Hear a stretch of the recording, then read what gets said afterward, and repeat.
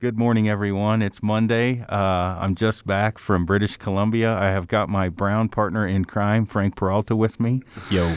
And on the mic, I've got a super good friend and one of those guys that really it's just fun to be around all the time. And he's really good at killing shit, Bart Lancaster. Hey, good morning, Aaron, and good morning, Frank. Morning. So I was just up with Bart in British Columbia at his area, and I got a ton of questions about the hunt and how the works with the dogs and the walking bay ups, and a ton of questions about Bart. So we're going to be a little bit all over the place with this, just because I got so much feedback from the hunt and questions. Aaron, my favorite part about you just coming up is the fact that you didn't bring Frank. Made it way better. Oh, my God. Oh, Lord.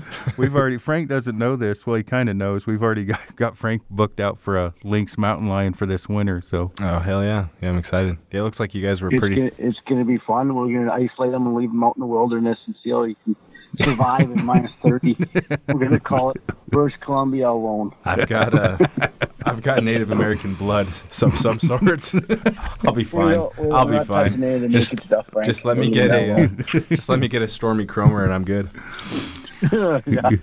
Oh, Lord. You about got me converted to one of those hats. I got to say, although when you were sweating balls, I was thinking, I don't know about that black hat, but I'd say I don't have to worry about a sunburn. Oh, yeah. It was a blast. We weren't there very long, but we had a good time. Oh yeah, it worked out good just because we're Amy and I are getting a house and trying to get that taken care of, and it was Amy's mom's birthday. So even though I wanted to stay, I'm like, well, that way these guys can get out of here too. But it did happen quickly. But for a little background, we've had Bart on here before, but Bart was kind of I didn't watch very many hunting videos growing up, but before I met your brother first, Clay, and then obviously met you later. But you had videos, and you guys were hunting goats and caribou and sheep and everything else known to man. And you've hunted all over North America. You've guided for everything from stone sheep, caribou, moose, mule deer, all kinds of stuff. And then you kind of, I don't know, maybe not pioneered, but you definitely paved the way for a lot of guys as far as facilitating people going down to Mexico for hunting too. But kind of go into some of that. Yeah, I have to say first off, I don't know why in life you get dealt the hand you get dealt. I got dealt a really lucky hand being born where I was born, with the family I was born into and the opportunities growing up in the southeast corner of BC. And, got to grow up pretty wild and free. I mean, we had a lot of cousins come up, so we had other kids to play with. We had mountains to climb, rivers to swim in, rivers to fish in, trees to climb, forts to build, and we had everything. So we're really, really fortunate, and you're always thinking you're missing out, and other kids have got so much, but we had everything, and it just led to really my brothers and I with really high confidence, and a bunch of our cousins, and there's many of us in the family in the business now. It just opened up the doors to run and go, and I was lining up my first cougar hunters, twisting my father's arm when I was 16 to take him out, and of course go with him. But I was the dog guy behind it. I don't know. Dogs was always in my blood. I started saving at 5 for my first dog. And it's just dogs are my passion, really. And I just started running trips and running from legally when I was 19 on. I was running cat hunts, and then my brother Cam and I would end up in the Chilcotin. From 25 on, we were doing that. And in Mexico, first time I was down there, I think it was 23 or 24.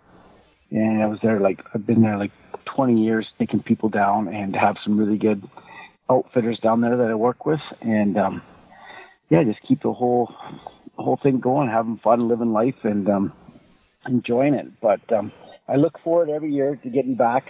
I got a lot of sheep, a lot of moose, caribou, deer, whatever, everything. But as soon as I get to put the dog box in the truck and throw my dogs in there, I have to say that's probably when I'm at my happiest. Really is. I got some comments back, guys are like, oh, the dog hunting is not for me. And I got to say, people that say that, I don't think have done it, because there is something. Well, you see how excited I get when you drop one hound and you drop another hound and you release Cinder. Watching those dogs work, it's addictive. I gotta say, like, I'm thinking, shit, I wish I could get more tags. Yeah, it's so addictive, and people don't realize why I love it the most is it's the most challenging after of all these hunts. Sheep's cool, sheep's easy. And I've been there on the mountain a ton. I've walked the miles. So guys, I'm allowed to have an opinion on this. Sheep is cool, but sheep is easy. Okay? Dogs, the challenge to build up a good working team of dogs where you don't have to dump 10 or 20 of them. I like to dump a handful or work with a handful. If I could make a law, I'd have it capped at 4 dogs. I really would. But it's a neat challenge to take these dogs, raise these dogs, train them, get them to work, and be a part of their success and make it part of your success. It's, you think you have an opinion on it until you run it for years and you've had your dogs die on you, your buddy, your partner die on you. And, had the wins and losses, had them make mistakes, be gone for days, dig them out, have all the frustrations of having run the wrong way. That's my favorite. Jeez, that one always goes my brain. That one, when we dumped on the second bear, one of the dogs ran the total opposite direction, and then he was just so intent. He got right on the track, but he got where the bear came from. He ran backwards. And then they got him, and he ran and got right in the mix. But, yeah, I could see you pulling your hair out thinking, Jesus, you dummy, get over here. Oh, yeah, you get bragging about yourself. You think, I'm doing really good. And a bear goes one way and your whole pack goes the other way. You're sitting there looking, I'm a professional. I do this for a living. I'm a professional. Oh, shoot. One thing I want you to talk about, because people don't understand the cool thing about dogs, when I say cool thing, as far as what people really don't get is with those dogs and the experience you have, you can let out or not let out the dogs on whatever you want, and you're going, obviously, well, talk about as far as measuring the tracks, what you're looking for, so on and so forth, both on dogs or cats and bears. Yeah, the secret, I know what you're shopping for. The secret to how do you know what to let go on and what not to let go on and where at, right? And shopping through those bears, because if you have a track, it's great. You can just measure the width of the track and get 4 3/4 inches across the track plus it will be a boar. And if you're under 4 3/4 or just scratching at it, you're going to be dealing with a sow. In most parts, most of British Columbia. Now I haven't chased them in Eastern Canada. I mean, you can have some variation for what part of North America you're in. So you got to learn your animals in your area. And then I like to look for a hind foot that's measured around that 8 inches long and better. And then you have really solid bears. But if you don't have the tracks, then you have to know what time of year you're hunting and where you're hunting, right? And you look for the flats, the lowland flats, like the boars and sows like to walk up in those areas, right? And avoid the slopes and avoid the big ridges where the sows and cubs like to live. They live on the steeper slopes for protection and the bigger trees for getting their cubs up. And so those two things can, bleed together and be within a few hundred yards of each other. Yet there's a boar and sow over there and sow and cubs over there, and there's a lot of structure to their lifestyle systems, right? Now, once June comes along, these big boars will drift up and go through those sow and cubs areas, try to kill cubs and try to find sows. It gets pretty unruly, right? But on a whole, you learn your areas, and if you don't have tracks, you can roll the dice in certain strikes in certain areas to pick up more big bears. And once you learn that topography and what to look for, you sort through making mistakes and ending up on little bears. You sort through it a lot and do well. Just like when you were coming back with Roger and you picked that one spot to stop at, right? And how many strikes did he deal with? And then he stopped in that one area. And that's purely because it's a traditional spot and it worked out, right? So what about that first bear, how beat up he was, that one you got with Roger? Yeah, well, we driving back, the dogs will, bark on different things, and we just happened to stop on the one, and we got out and found the grass trail and Roger said, well, it looks pretty good. Let's let the dogs go. And the bear was right there. And they let the dogs out. And we drove down the road kind of paralleling where the dogs were. And I spotted it. And it was, what we were looking for is a cinnamon bear. And I'm like, right there. And I said, man, I said, it looks about 6 foot. And Roger said, yeah, maybe a little better, somewhere in that neighborhood. And then we noticed that it was 4 colors, and I'm like, man, and Clay's like, you got 2 tags, right? And I'm like, yeah. He goes, you need to shoot that thing. And I'm like, all right, man, let's go.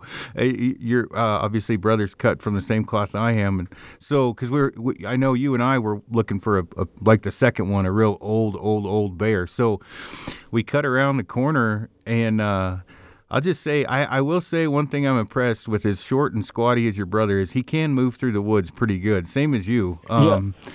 But Roger is on a different level, same with Davis. And they took off, and I consider myself to be a fairly fit individual.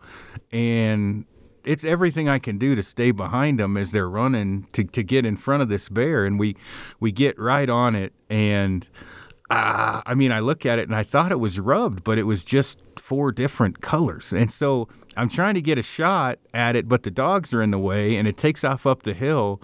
And honestly, the first thing in my mind was, shit, I don't know if I can keep up with Roger running up this damn hill. And I sprinted right behind him. I'm like, okay, we're good. And we get up there, and they tried to climb a tree, and I don't know if it just didn't want to climb or it was too fat. It got a little ways up and basically did a Peter Pan coming out of the base of the tree, and I hit it right there, and I made a good shot on it, and your brother was right behind me. It was pretty freaking cool, man. The only problem was after the shot, it climbed about 20 feet up in a tree and died. And Davis had to climb the tree. Oh, that's funny. Jeez. I'm kind of sorry I missed out on that one, but I was looking for a dog, and I want to dive into that a little bit, Aaron. A lot of people heard about British Columbia closing with the grizzly bears, right? Yeah. And so in that country where I'm at, when I moved in there 20 years ago, there was no such thing as a grizzly bear track. You never seen it, and wasn't a wolf track. And now every corner we go around and have a strike, the first thing we got to think is it a grizzly or not? And even that day there, we're working on that big black boar, right? Mm-hmm. And the track we wanted, and we take a little side road, get down there, working on the trail, and boom, we smack into, we got the big black fresh, right? Boom, what do we end up on? We end up on a grizzly bear. And so then once you're on a grizzly bear, then you got to let it play out and let your dogs play out, and then stand back and call them until they come, right? You can't get so tight. And the thing is, there was never grizzly bears there now, and we got an epidemic of those things sweeping across our province. Well, we hit probably eight tracks that one day from a grizzly? Oh my gosh. And then we have these little meetings up here where everybody's like, so I want, we had one this year, write down why, what's happening to our ungulates and what do you think's affecting them. Well, get out of the office, walk a day in the field. That's all I got to say. We have a predator epidemic. I mean, it's good for me. I'm in the predator business, so I'll just keep hunting them. But it's not I know everybody likes to claim climate change and this and that, making the caribou disappear, blah, blah. Oh, just set back the wolves and grizzly bears and watch what happens. You'll have animals again. You'll have Jack O'Connor times. But anyways, I won't go too long on that. I'll get back to the black bears and stuff. But it's always risky because you know what happened that day when they were walked in to see what we were dealing with. Would the bear do it? Charged, but they were far enough away and the bear turned off, right? But it's how would you like to send, be the one responsible, sending Roger and Davis and Dalman or Dennis or Wyatt into the bush and say, hey boys, good luck. Hope you don't die, but find out what we're dealing with there. Yeah. That's the problem. We gotta. They're everywhere, and like, what is there? 20 different ranches out there that we're dealing with, and their baby calves are getting munged like crazy, and they hate bears. They hate them, and they're justified in hating them because it's hard on them. That is sex them. But well, those cattle are dealing with mountain lions, grizzlies, and black bears and wolves. Yep, they do. And the grizzlies and wolves are hard on them. I know Texas, they have, Arizona, they have a lot of trouble with mountain lions with the cattle. I don't know why they don't hit them so much here, but they hit the wild horses really hard. And but they don't mess with the cows here too much in the mountain lions. So there's like different ecosystems, you have different results. I will say that. And I've looked for it, but I haven't really confirmed a mountain lion cow kill in that area. But I know the rest of the United States, where there's mountain lions, they deal with it all the time. So I can't explain it, but that's that one. But the wolves and the grizzly bears, they munch it, and the black bears, they munch those calves like crazy. Yeah. Crazy. Oh yeah. So. Well, while we're talking with the black bear, just because people were like, "Hey, was this bait? Was it spot and stock? Was it dogs? Was it a tree?" And I didn't want to answer because trying to explain a walking bay up on that second bear specifically is where I got most of the questions. What a walking bay up was, because it truly, for me to explain it, is you're strategizing where the bear is going to go, getting ahead of it, predicting what travel corridor it's going down, as well as obviously with the collars and the GPSs, and then setting yourself up for a shot. But kind of go into what you're looking for, because when you know it's a big bear, you know what the dogs are doing, what the bear's behavior is. Kind of talk about that and how you can read that. Well, what we look for is, if we have a trail or a strike and we feel it's in a good zone, nice flat spot, or a swamp system near there, right? Or right in the middle of the mother cows and the calves, and we get a strike. We turn the dogs out, and we're looking for the chase to slow down pretty quick, right? When the chase slows down, you usually have a bigger, older bear, and you have a good idea, good feel for it. And then we try to get around and find some area. The first time we get close, we just want to see what we're dealing with, what kind of bear we're dealing with. And that's our first goal. We're not thinking try to kill it, try to get it, anything. Just to see what kind of bear we're dealing with. And then after that, the bears usually slow down, and then they go into this old walk. They'll go into a stroll that's faster than we can jog through the bush, but it's a good stroll. And then they start covering some country. And then we're trying to get up ahead and slip in and cut them off ahead, because you can't come up the backside and catch them. They're just too fast, right? You end up running through the trees like you did after Roger, which is pretty difficult, right? Well, I got to interrupt here real quick, because you looked at me after that second bear and were like, you can kind of see why I worry about certain hunters specifically. Like, if you don't have coordination and balance, you may have some problems tripping, running through knee-deep grass with logs crisscrossed. If you can't shoot under pressure, it could end up a shit show. There's a lot going on or in the middle of all this, and you have to be able to make conscious decisions, not stab yourself with your broadhead, run like an idiot through the woods, not trip and fall. There's a lot going on, and I can see why you... Go ahead. Yeah, wasn't it one of the coolest experiences of your life? I don't think I'm ever going to stop as long as you let me keep coming up. I did, yeah. When we now you got to know Bart. He gets excited, right? And then not stupid excited, just excited. And we're running up and down this hill. He's like, "It's going up. It's going up. Let's get up here. You got to get a lane. There's a lane right here. There's a lane right here." So I'm getting ready, and he's like, "It's going down. It's going down." I don't think people realize how much running is involved. They think dogs are easy. Well, I mean, that second bay up wasn't bad because that bear was so old, but we still probably ran up and down that hill like 6-7 times. Oh, gosh. And then we got down in the creek bottom. Bart's like, come on. Wait, go back. Just because you can't predict exactly what the bear is going to do. So it's an adrenaline rush. I liked it. It is. And you know what? You got down that strip there off that bank, and you got an arrow into it through the limbs. Think of how you turn, change the shape of your body really to get down. Oh, I looked like I was taking a shit when I looked like your brother shooting. But it could go longer in a hurry. I mean, we got that bear, within the hour. But it could have went 5. If it starts going back down that canyon through all that willow and all that brush, you could be coming close to trying to get a shot all day, and then hiking hills, and it can get long, right? We were probably 15 yards from losing it right there, because In fact, I think you were already nervous, and I could see windows. Well, I was already doubling. I didn't think you were getting shot off. Well, I was already cutting. And that's what missed that's why Dalvin missed the video, because and he started to turn and he missed that first shot. I got the deepest, dirtiest glare you've ever seen.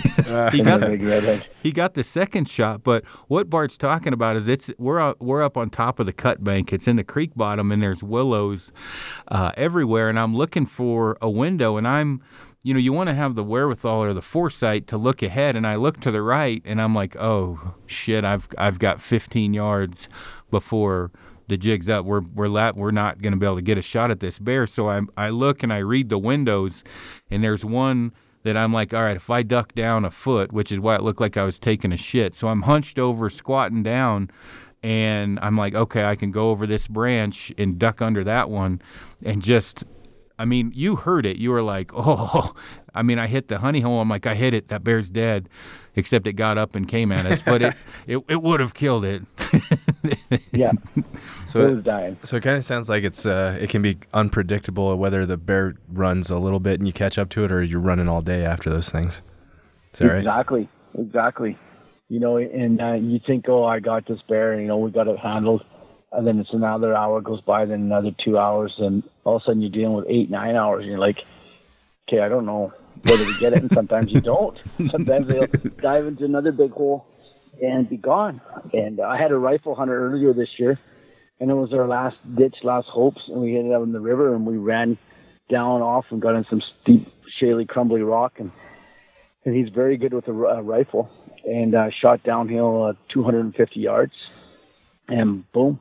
Spanked it, but it was like the last little opening going to these trees, and then it's over this next little hump and gone for a long ways. And and that's with a rifle. It doesn't matter rifle or bow. It's difficult, and with a bow, especially recurve, it's going to be another level of difficult, right?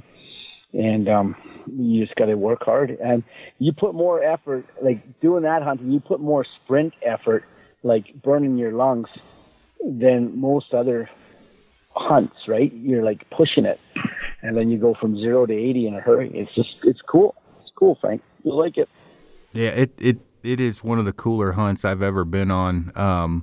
And the first shot I took on the first bear was, I don't know, 10 feet or so. It was close. And that second bear probably, the first shot was maybe 14, 15 yards, and the second one was coming a lot closer than that.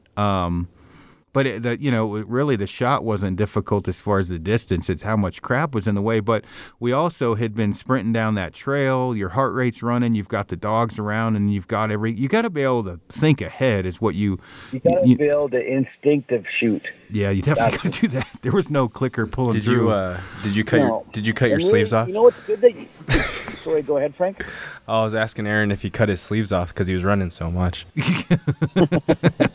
I tell you what, when we were coming down there, Bart had his vest on, and I was like, oh, shit, that's a mistake, because I don't know about you, but I was sweating balls, man. It got hot quick when we were chasing it. Because, you go from, like he said, 0 to 80.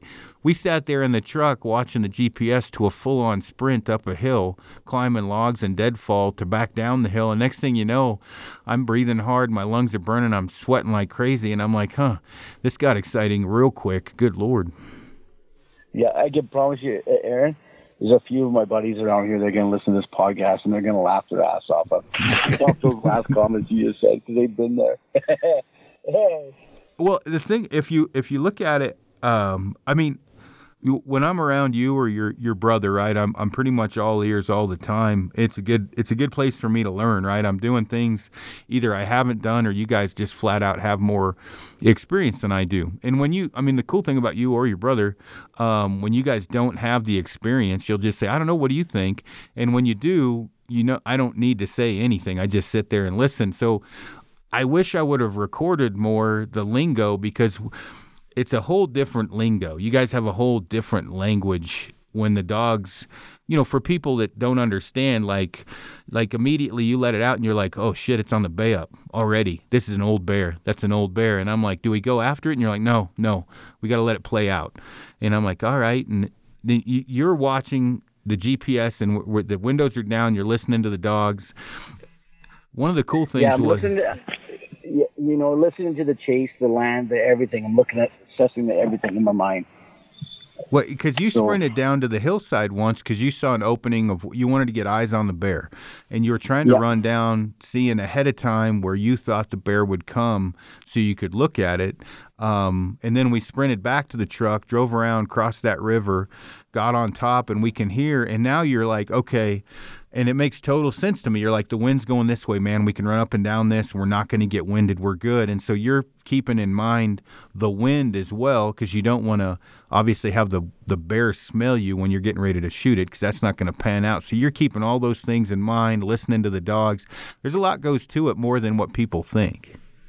There is a ton goes with it. And, the wind's more crucial than the visual on those bears. They're more forgiving on a visual than they are the wind. The wind just hits their nose, they're out of there. They can turn from those old bears they think don't have much energy to, their back legs are hitting their ears. They can just dig in and go.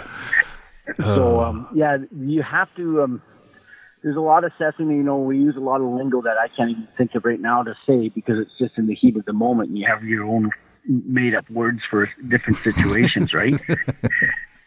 It's true, and with a little Canadian slang in there.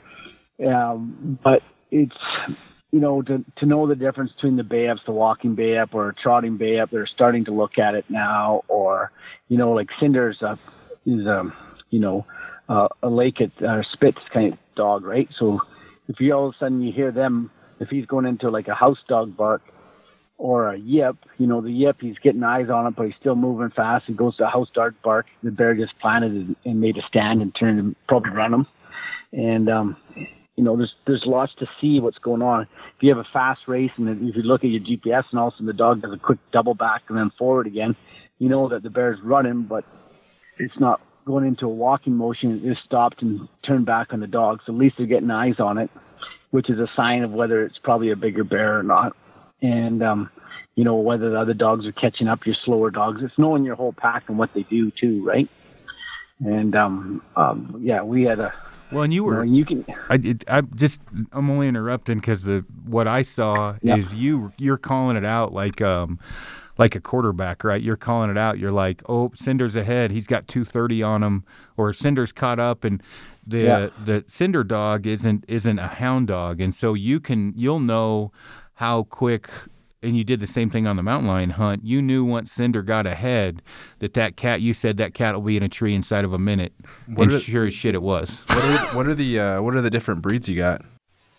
Well, we have the Spitz dogs. A Spitz dog is any real pointy-eared dog, right? Hunting dog, more like the Russians and the Scandinavians dogs. And they're awesome you have dogs. The hounds, which is the hanging ear, cold nose, right? Spitz dogs are hot nosed dogs, so they don't trail. Although that Cinder dog does strike pretty cold sometimes, but you need a good combination of hounds for cold trailing and digging and doing, and then Spitz dogs are handy for a finished dog, right? And well, Frankie, you're just gonna have to come and see. I can't sit here and tell you everything about it. It truly, I love watching both Trigger, the Kirlian, and Cinder. When they get out of that box, one, you can tell they love what they do. Two, don't be in the way of the box. I've made that mistake when you open the door. Mow you over. Oh, Trigger fucked me up bad. He came out of that box once like an idiot. I was in front of it. You were laughing your ass off, Bart, when he hit me. But that Cinder dog is so freaking fast. Like he literally is literally a streak of lightning coming out from behind those. And so you're looking at the GPS and you're calling it out. You're like, oh, Cinder's 230. Oh, he passed him. Oh, Cinder's got him. He's ahead by whatever. That's telling you what the scent is that fresh, and they're right on top of them. Because once the Kirlian or the Cinder dog, I call him Cinder because that's his name, passes them, the scent is so fresh, he's got his head up and it's just lofting, right? Is that how that works? Yeah, and he can just run it in the air. He doesn't have to put his nose down. And which the hounds can run it by that point in the air too, but he's a little faster on the sprint, right? And if I throw him out too soon and the scent's not on a jump or it's cold scent still, he's going to blow by those hounds, and I can see the hounds take their own line, which is the actual trail. And I might lose him by 1 or 2 miles out casting. So, or he could be out for the day. So last year I missed on a cougar situation, and we picked him up 30 kilometers away. So, 18 air miles away. He got to see a lot of the nature that day. He went checking. He went looking for something. It was too cold. It was too cold for his nose to work. He just I'm going looking. So I think he ended up on a wild horse. I don't know. Do you guys ever put GoPro cameras on the dogs? Yeah, we do. We got some really cool GoPro footage that will blow your mind if you've seen it. I concur. Yep. Yeah, I bet that would be pretty cool. Yeah, it's some great stuff. So I don't do it. Depends on my terrain because it's hot on the dogs, and if it can hang up on the dogs, right? The vest that they use to hold the cameras. So I do it some, but I don't make a habit of doing it all the time. So a lot of like Robert Simonson from Sweden that comes over all the time with me. He likes getting some GoPro footage, so we'll do it a year over here. And now that he's here in the hot country, he sees it too. He knows that we can't do it all the time, and it's a good balance. We just decide, hey, we're going to try on this bear today, and we have a dog back. Usually it's because we have a certain dog back that's going to work for the camera that gets in there. And you don't want your tightest dog. You want a dog that, it's kind of a drifter dog that sits back there about, 20 feet, 30 feet. And then they can capture the scene. Otherwise, we've had someone, if you put it on a dog like Cinder, you get a bear's tail the whole time. It's not too good footage. How interesting. How old do you think that second bear was? Oh, it's way over 20. That is an ancient old bear. So, and it's still where we drove back from camp, like 5 minutes, 10 minutes. And the reason it's that close to camp and all those years, the bear's not living that close to camp. They come through there. They travel so much, right? And probably got kicked out of its old zone. Another bear pushed it out, so it had to go on a walk. And, it's old. Well, I was wondering because you could hear the dogs like yipping every now and then, like ki-yiing. I'm like, huh. And so I was looking them over, and then we realized the bear really didn't have any teeth, so there wasn't much damage it could do if it got a hold of them because they were just nubs. We got so lucky there because it was catching dogs. Hear them yipping, and the teeth that mattered were gone. So, no, that was pretty cool. And I got to say, you've got a crew with you.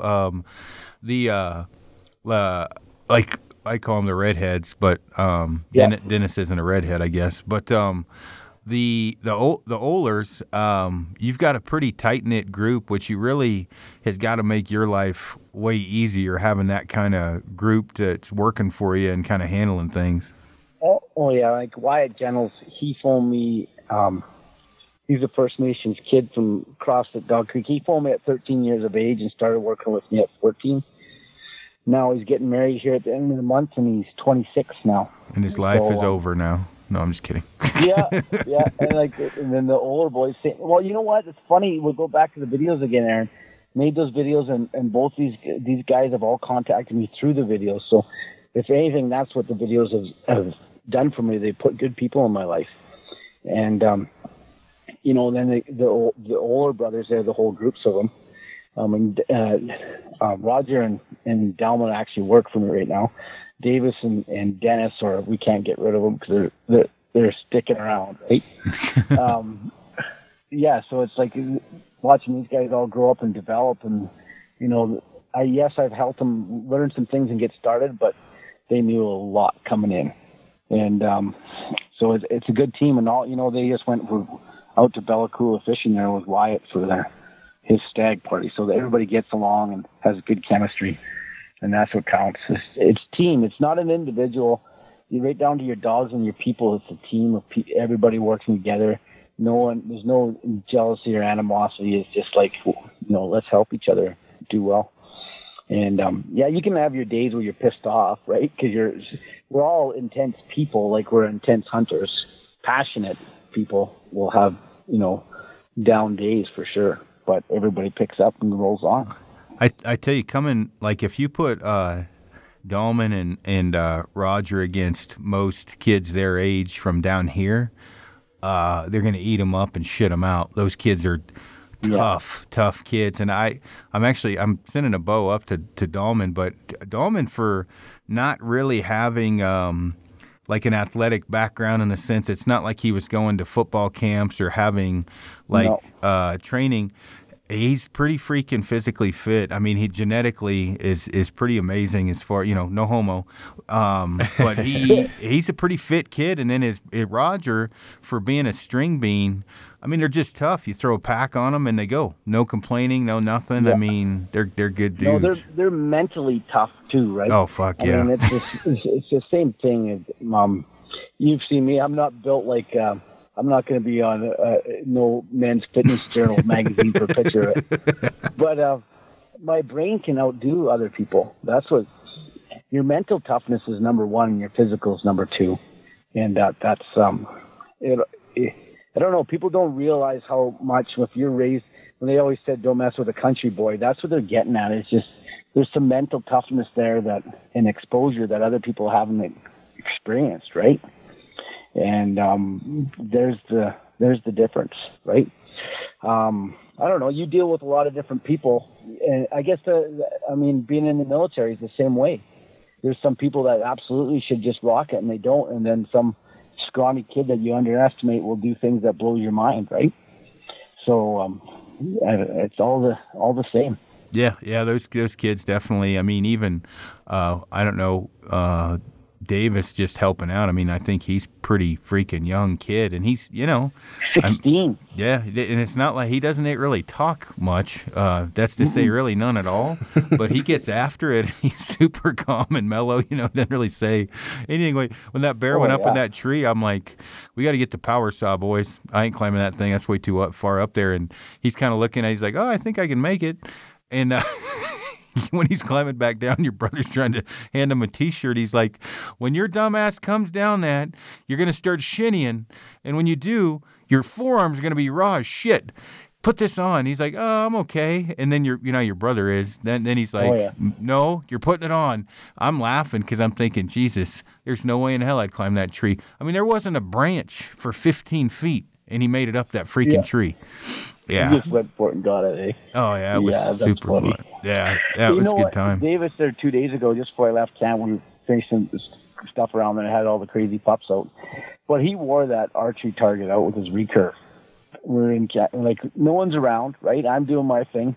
And no one's out. He's out there for over 2 hours plucking arrows in there. And he's punching arrows in there in that center target at 30 yards consistent. I'm watching him, and even one of them, he stuck it like you couldn't draw an X to make a better bullseye, and he stuck it at 30 yards, and he even stopped and stared a little bit and looked over at me and goes, "Ooh." I would laugh. Yeah, all those kids have like super good hand-eye coordination. Every one of them does. Oh yeah, they do. And Dennis is the dark-haired one's a seer. He sees the little things that are missing or happening all the time, right? And they're just very quiet in their approach, but that whole bunch of them don't even know how famous they are yet. Put it that way. Yeah. Oh yeah. I mean, I have guys that comment, when I go up and hunt with you, and they'll ask about the older brothers or whatever. So they definitely, and they don't really get, nor do they want, maybe the attention or the justice they deserve as far as their, I'd say, prowess. But I mean, what would you say, Roger? How many bears has he been on? How many animals has he been on at the ripe age of, 22? Oh, man, he is flying because he's got the opportunity right now. They're on 60, 80 bears already this spring. And the last few years have been seem that way. But, I mean, they're probably approaching that 500 marker already on bears. So just because people get enamored by the amount of animals that I get to shoot, trying to quantify what you and your brother and the Ohlers, like everybody, the amount of animals, what you guys see, meaning not just what you see as far as what the animal's doing, what gear works, what arrow, what broadheads, what human nature does. You showed me a video of a guy reloading 3 times, didn't fire one fucking bullet. Really? Yeah. Yeah. Aaron, you just opened a page for me that I love, okay? And I'm going to pick well, you're sending me up a recurve, and I'm going to start shooting some animals, laying some down for the simple point. Because everybody gets up here, and they're all experts on archery. And yeah, I can't talk archery lingo, but I can tell you what kills and what doesn't kill, what makes stuff die and what doesn't make stuff die. And I just get so annoyed with it when people think because they have a certain weapon, that's what, makes them better or special. I always say sometimes, and I hope people get a little offended on this because I want them to, is bow hunters and fly fishermen on the same walk. They think they're so special. It's true. It is, but it's not. It's about living life and choosing to enjoy what you enjoy and making it work. Don't ever judge someone if they want to use hard tackle or a rifle. It doesn't make them less. It makes them different. And it's the same thing with archery. A compound guy to a recurve guy. Someone might enjoy a Richie Bland. I guided him for years. Like, man's a wizard with his compound bow when the pressure's on. He can perform, and and you can perform with a recurve. It doesn't make one of you as way better or less. Well, you can perform with a compound too, but you get what I'm saying. Is that at that moment, it's just choice, or a 30-30 lever action rifle. If you put all three of those compound, recurve, and 30-30 on the rim of that hill where you shot your bear from, it's all a different flavor, and it's all just a cool hunt. Yeah, and that's what's important, and enjoy your whole experiences out there. Enjoy your life, and don't judge others for their choices, right? They're out there enjoying it for their way and their style. Well, there was a post that Tanner, he's a buddy of ours. He guides up in Alaska, and he made some smart-ass comment about bow hunters have to get up. It might have been traditional shooters, but I think it was bow hunters, compound guys have to get up and fire practice arrows and pretty much making fun of them, and I got tagged in it. And you know how much I've been able to help. Well, I've been with you a bunch, help out your brother. I was like, guys, I can't deny anything of what Tanner's saying. Bow hunters can be a little bit more of a pain to deal with than a gun hunter. Not to say gun hunters aren't a pain to deal with, but you gotta, as a bow hunter, this is speaking not from this is speaking from the do-it-yourself crowd. When you do it yourself, you have got to be ready all the time because it's all on your own. When you go up with a guide, you cannot expect a guide or outfitter to do everything for you. You still need to be able to shoot. Your shit needs to be dialed in. You can't show up and just expect an animal to be on the ground. And I know you've dealt with some doozies over time. You've had some good ones, but you've had one specifically that I saw that you really want to just conk in the forehead.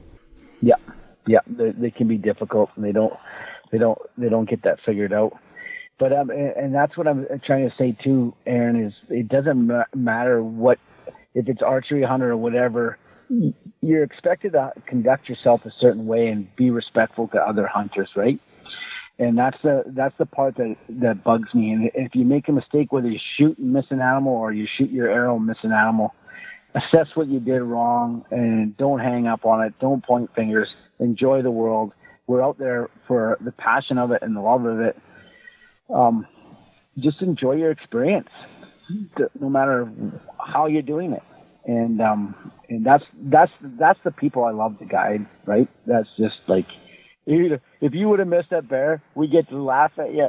I don't even have to say much. You just get to smirk, and then you probably smirk back, shrug your shoulders, and away we run and go shoot again, right? Oh, well, I missed that goat, and that's what happened. I just shrugged it off and moved on. Because I remember you were like, oh, I thought you didn't miss anything. And I'm like, well, apparently fucking not. I fucking missed that goat twice, 3 times. Yeah, but we know why. We know why, but you just deal with it. Yeah, well, I just say move on and head back out. I on the bear, just for people listening to actually learn something, there's a lot of, and this is stuff you aren't paying attention to, but a lot of, I guess you could say form or styles of shooting. There's a lot of debate with that with the recurves right now, as far as you saw where I pull through that clicker and shoot. Yep. Why weren't pulling through no fucking clicker when that bear ran by, right? I just gripped it and ripped it and shot instinctually. And, there's no and you weren't shooting a classic position either. Hell no. I was all squatted and hunched. Frank, you would have laughed. It was pretty bad. I'm not actually the pinnacle of like being flexible, right? I have enough. Bending over is a problem. But with people doing this, you got to be able to adapt. And you've talked about that a lot. Like, you're not just going to have everything handed to you, and you're going to have shot situations where you might have to go a little faster than you want to, or be in a bad footing angle or whatever. And so I practiced a ton. When I say snap shooting, instinctually gripping it and ripping it, because you told me, hey, your shots are going to be sub 20, but they're going to be quick, more than most likely. And that's exactly, well, it was quick enough you didn't even think we were probably going to get a shot. We were running out of real estate. And no, we got it, though. And you pulled it. I didn't think you were going to get one through there, but you had a hole. I mean, you were clear of dogs. Yep. Right, and that's what blocked you a couple times earlier, was the dogs. But then you had you have a window, and that's the other thing is when you're guiding a guy with a bow, I can't tell you when to shoot or not. You have to see it. Yep. Yeah, and I mean, and honestly, a few feet can be a world of difference. And I mean, the shot that I took, you would have thought 5 feet ahead and 5 feet after, I would have had the same shot. But that one specific shot where I double lunged him, I had a window that I knew my arrow would clear just from watching the arc of it, and it panned out. I mean, if that bear would have been 6 inches right or left, you saw the hole I went through, I would have ended up. Yeah, I would have been ping pong balling it. You think shooting a recurve in that instance where you had to hunch over was a advantage instead of having a compound where you have to kind of shoot straight up and down? I would have never killed either with a compound. 100% legit. Like, I had to shoot too fast. That one was coming 100%. The only reason it killed those bears is a recurve. Oh, that one with your brother, where it was Peter panning out of the tree. I was breathing so freaking hard running up that hill, and Clay told you, I was like, oh, and just ripped it off, and I got to anchor with a compound, center up the peep and the housing, and the same one with the second bear. I would have had to have stayed at full draw for so long, and there's just a lot going on, where with this, I was just standing there, fingers on the string, and the moment it approached, I drew back. Now, the second shot on that second bear was just kind of an assurance because it was coming at us, and I was able to get one in and put it down. But that was another one where it was a window, and when that window opened, I was able to get it off where I don't even think I could have reloaded fast enough and hooked on the release with a compound, where with the stick, was that probably 10 seconds between the two? It was quick. Yeah, I'm going to say in my thought process, what I've seen now, the recurves and that's why I want to get one to play with on it. The recurve is probably the better bow for the hounds doing this than the compound bow. I mean, because the brush and everything, you can just snap them off. And, you just got to be able to snap shoot, and you can do that with a recurve. And I think it's just going to be easier on the long run if you're very comfortable with a recurve to do it there than with a compound. Yeah, I would concur. Yeah, I mean, I think like, for example, Frank may have been able to, when it was in that creek bottom, if that bear would have stayed still, Frank would have been able to hit it where I couldn't have. The problem is the bear wasn't staying still in that creek bottom. The distance, there was an opening, but it was moving.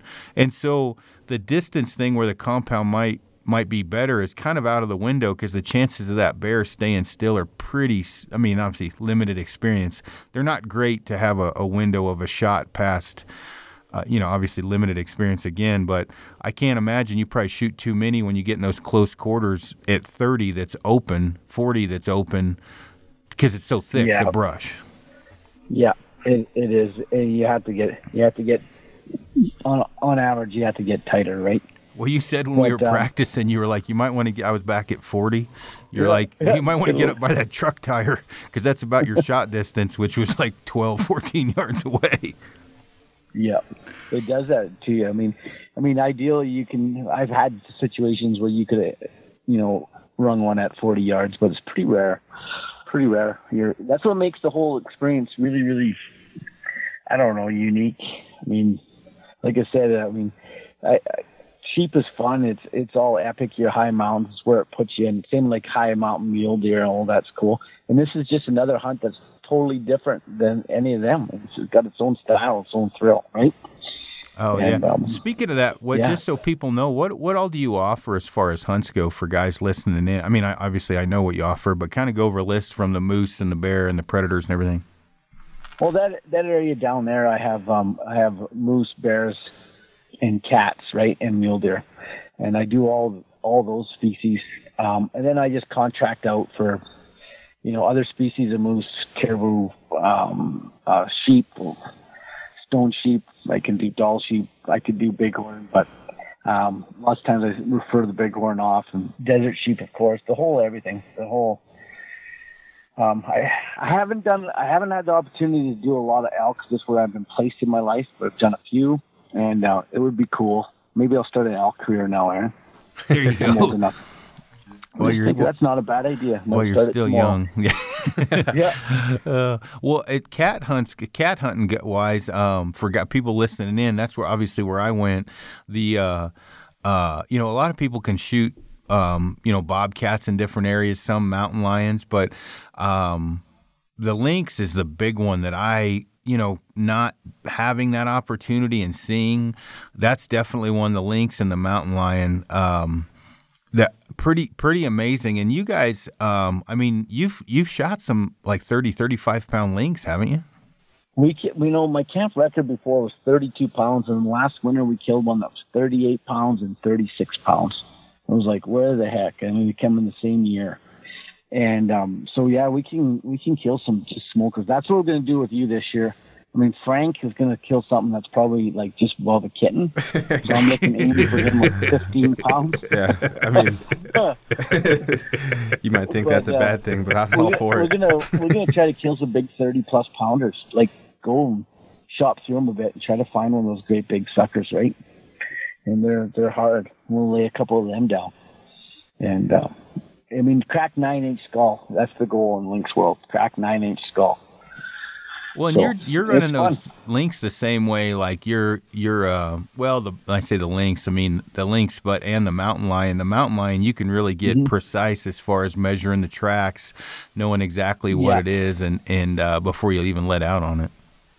Yeah, there is. There's a lot of measuring with that. I mean, if you measure a hind heel 2 1/4 inches, you got a tom, right? Those kind of things. I mean, and then the length of that hind foot, you can hit 3 3/4. 3 5/8 is a tom, but you hit 3 3/4, 4 inches, you got a dandy tom. If you're hitting hinds long over 4 inches, then get ready if you want to catch them. But it's pretty cool that you can identify what you're dealing with, so you don't have to mess with a bunch of females and stuff, right? So but don't be mistaken, I'm not against taking an old female. You have to take some too, but we aim for them and kill some nice toms, 4 or 5 year old toms, right? In the wild, not many. I don't think they age many toms past 9 years old. It's pretty rare. Most are like 4 or 5. I looked that up just because out of curiosity. You were talking about that, when I got back, and a cat's in its prime at 4 and 5, isn't it? 4, 5, and 6. Yeah, and then they're downhill after that. That is not a long life. I guess if you have to kill bigger things that want to stomp you into the ground all the time and then fight opposition that's just as quick and got 5 deadly claws on a foot, same way. Yeah, no kidding. Do you, for guys thinking about, that are listening to this as far as booking with you, do you have openings for this winter for any of the lynx or mountain lion or bobcat? Yeah, I do have. I have a few openings there. I mean, there's a couple contracts guys haven't sent back. So there's end of November, first part of December. There's a couple there. So if they want to get a hold of me, it'd be great. Yeah, so I can't. Unless it's Frank, I'm still debating that one.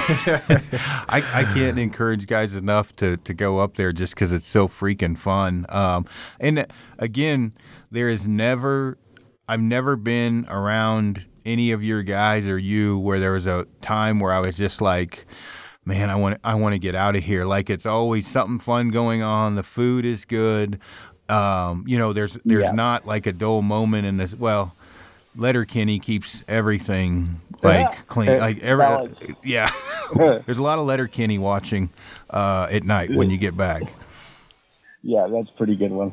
No, if people want to come and have fun, that's the right approach. If you're stiff and starchy, don't bother.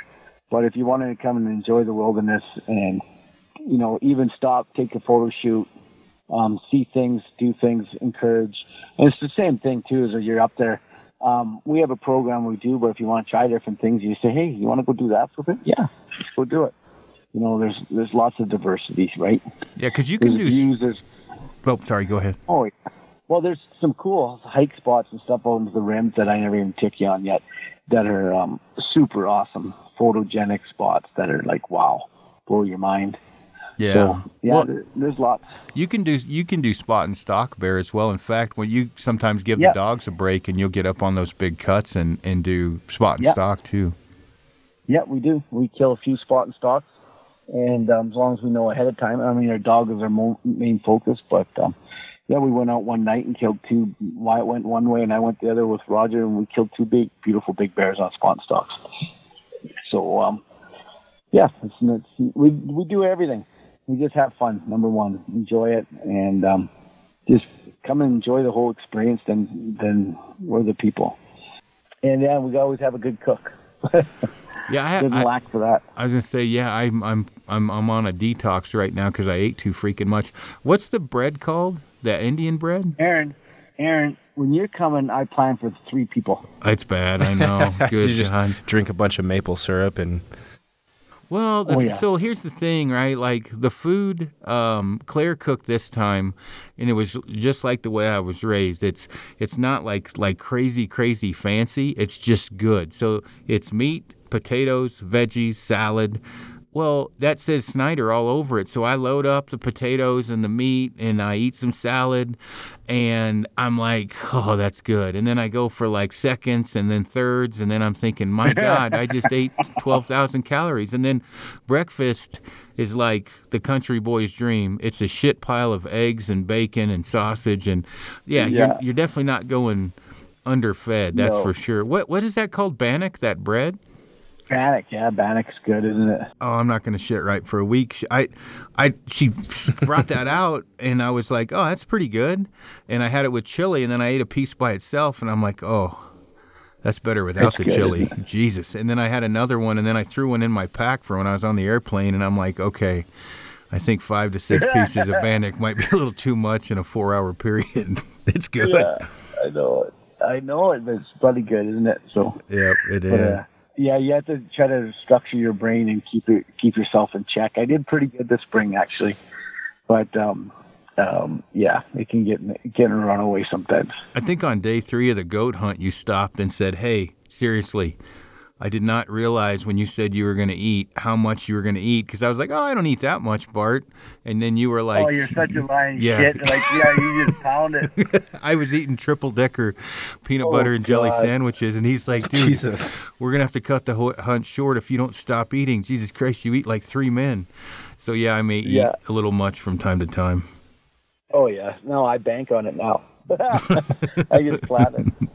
When Snyder says he doesn't eat much, he can get by. Yeah, he might be able to get by, but if he doesn't have to get by, it's getting pounded. Yeah, no kidding.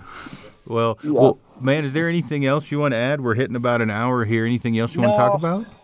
No, I just want to wish everybody coming into their fall season to have fun and enjoy it. I mean, life is short, so enjoy your hunts and don't put too much pressure on you, and don't try to judge animals and think you have to have the biggest in the world.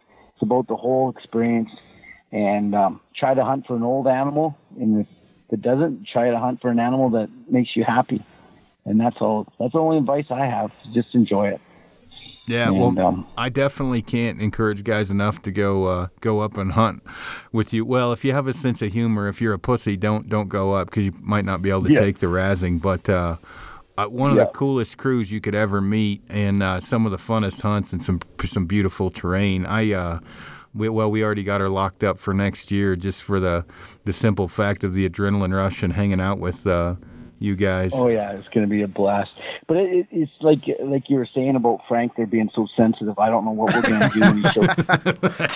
Like the least sensitive person there is. You know, 2 tissue boxes is like the Camp Max. And then after that, you know. Jesus. Oh shit. Well, I'm wondering if we stay too long, if Frank's going to come out, you know, with the A, you know, the little bit of slang, the Canadian we can teach him slang. language. I mean, he's got to learn how to speak Canadian. If he doesn't get it, then we'll hammer it in there. Oh, shit. Yeah.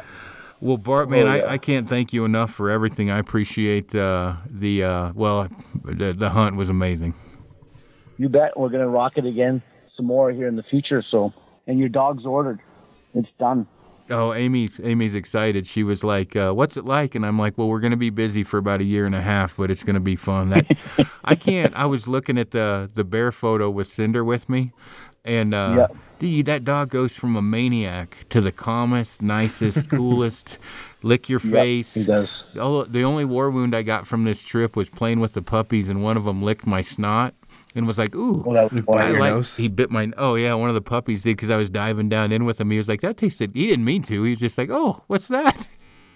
Yeah, yep. Yep, well, I appreciate it. Aaron comes in dripping off his beak. I was like, hey, one of the dogs got me.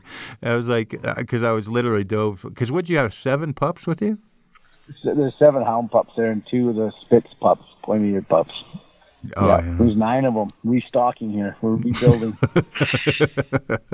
Yeah. Well, cool, man. We'll tell the Ohlers I said hello and Wyatt. And, can't wait to get back up there this winter. All right. We'll see you guys later. And Frank, in the future, you're mine one day. I'm going to toughen up. I'm going to work on toughening up. I'm going to start hammering right now. Okay, let's do it. Okay, you guys have a good one. All right, take it easy, Bart.